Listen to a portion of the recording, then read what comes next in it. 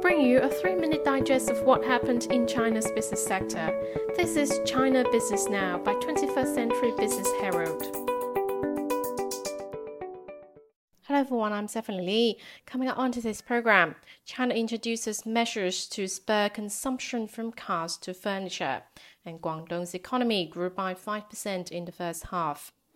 Here's what you need to know about China in the past 24 hours. Consumer spending has provided a forcible boost to China's economy growth in the first half of 2023, but weak points persist, prompting the government to do more to level up consumption going forward.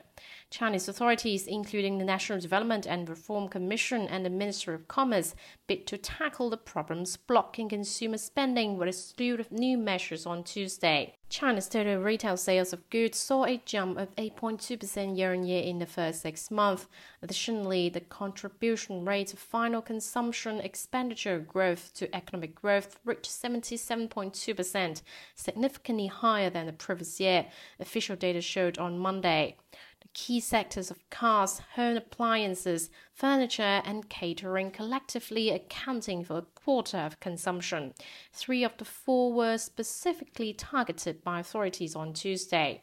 The NDRC promised to soon launch effective policies to restore and expand consumption, focusing on promoting sales of cars and electronic products, expanding rural consumption, and optimizing the consumption environment. And the Ministry of Commerce, along with other 13 departments, issued a plan to promote household consumption. Specific measures include supporting enterprises to equip artificial intelligence and other technologies on smart home appliances.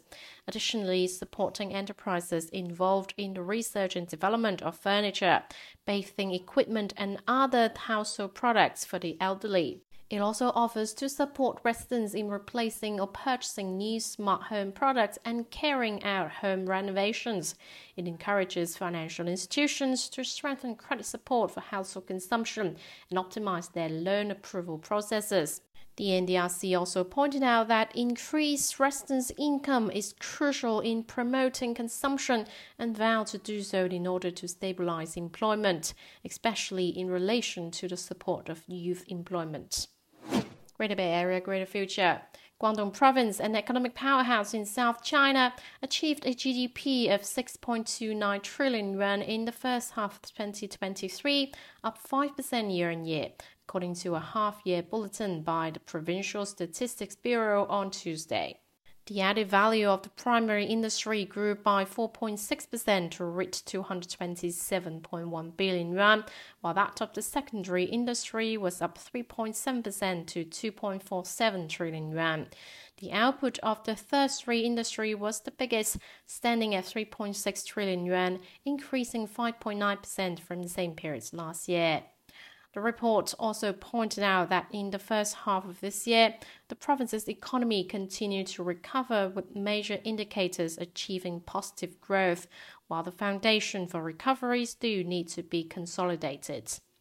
The National Immigration Administration announced new rules to facilitate border crossing travel between Hengqin and Macau on Tuesday, aiming to expand the coverage of the existing joint immigration measures. Under the new rules, business people and personnel working in tertiary educational institutions are allowed to drive across the border through immigration procedures conducted jointly by both China's mainland and Macau authorities. The authorities also said that professionals engaged in joint exhibitions and events of both Hengqin and Macau would be entitled to a visa shortcut, which will also apply to participants. In addition, students with cross-border needs, the physically challenged, as well as senior citizens don't have to get out of the vehicle to go through immigration procedures. The 2023 China Cross-Border E-Commerce Fair Autumn will be held at the Canton Fair Complex in Guangzhou from August 18 to 20th, the organizers said today. Theme Foreign Trade provides new impetus for the economy. Digital technology forges a new future. The fair will cover an exhibition area of nearly 50,000 square meters, attracting over 1,000 cross-border e-commerce enterprises and over 50 advantageous industrial belts nationwide.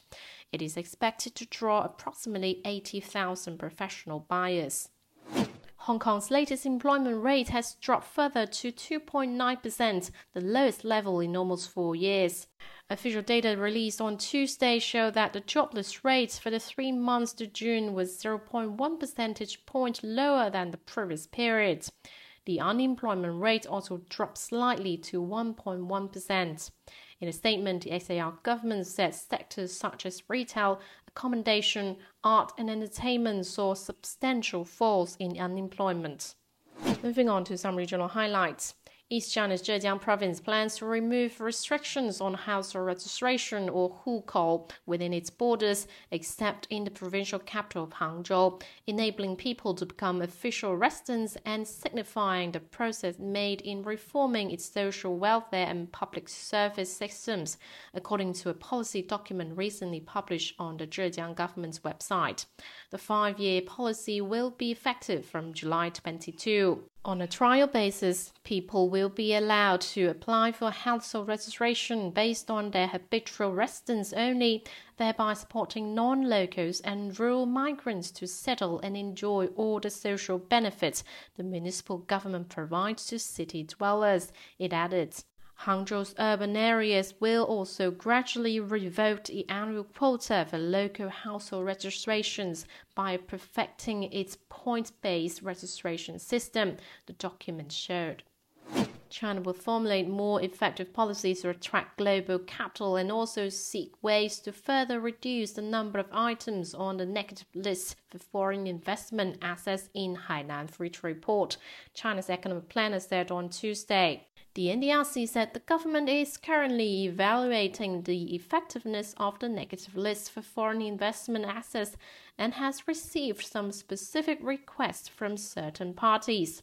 Furthermore, measures to reduce the number of items on the negative list for foreign investment assets in Hainan Free Trade Report are also being studied.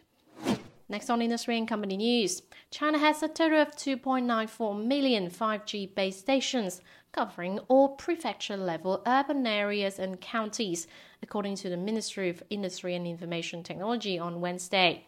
5G has become an important part of new infrastructure and a key driver for the digital transformation and upgrading of the real economy, an official with the MIIT told a press conference. More than 1.73 million shared 5G base stations were built as China seeks to develop a more efficient and green 5G network.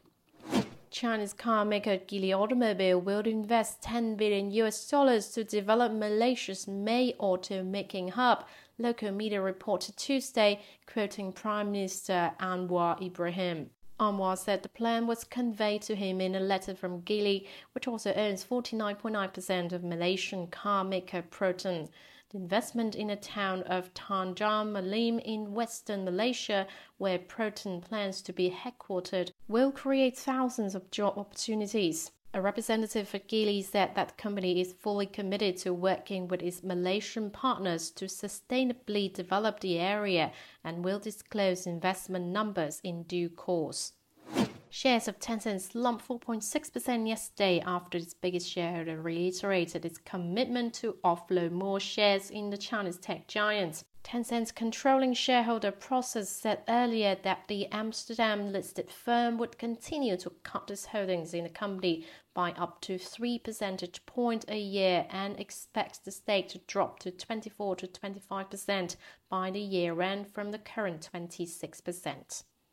Shares of Zhongman Petroleum and Natural Gas Group rose after Chinese oilfield services provider said it signed a drilling engineering service contract with Iraq Basra Energy. The two signed the $319 million deal on July 16, the Shanghai-based company announced yesterday.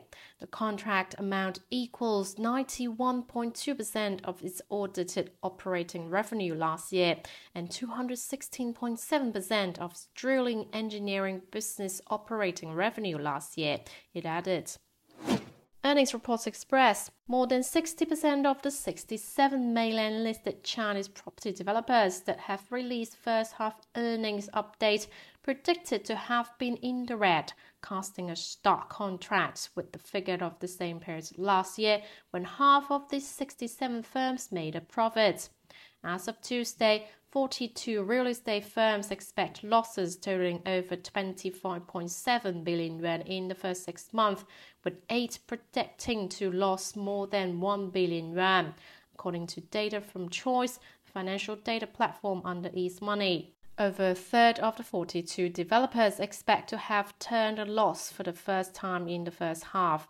Among them, overseas Chinese town predicted the highest loss of between 1.2 billion yuan and 1.7 billion yuan. And of the 25 real estate firms that forecast first half profits, Shanghai Industrial Development, Shenzhen New Nanshan Holding Group, and 5 others expect to have achieved a turnaround. Switching gears to financial news. China saw a rapid increase of newly established foreign invested enterprises in the first half of the year, an official with the Ministry of Commerce said Wednesday. Some 24,000 new foreign firms established themselves in China in the first half of the year, marking a 35.7% rise year-on-year. Foreign direct investment in the Chinese mainland in actual use dipped 2.7% year-on-year to 703.65 billion yuan in the first half, the ministry said. China, the United States' second largest creditor, reduced its holdings of U.S. Treasury bonds in May to the lowest level in 13 years. China cut its holdings of U.S. Treasuries by $22.2 billion to $146.7 billion in May from the previous month, according to data released yesterday by the U.S. Department of the Treasury. And wrapping up with a quick look at the stock market, Chinese stocks closed mixed on Wednesday, with the benchmark Shanghai Composite ended nearly flat, while the Shenzhen component slid 0.4%. Hong Kong stocks finished with another loss as the Hang Seng Index slipped 0.3% and the Tech Index fell 0.4%. That's it for today. Tune in tomorrow on China Business Now by 21st Century Business Herald. Goodbye.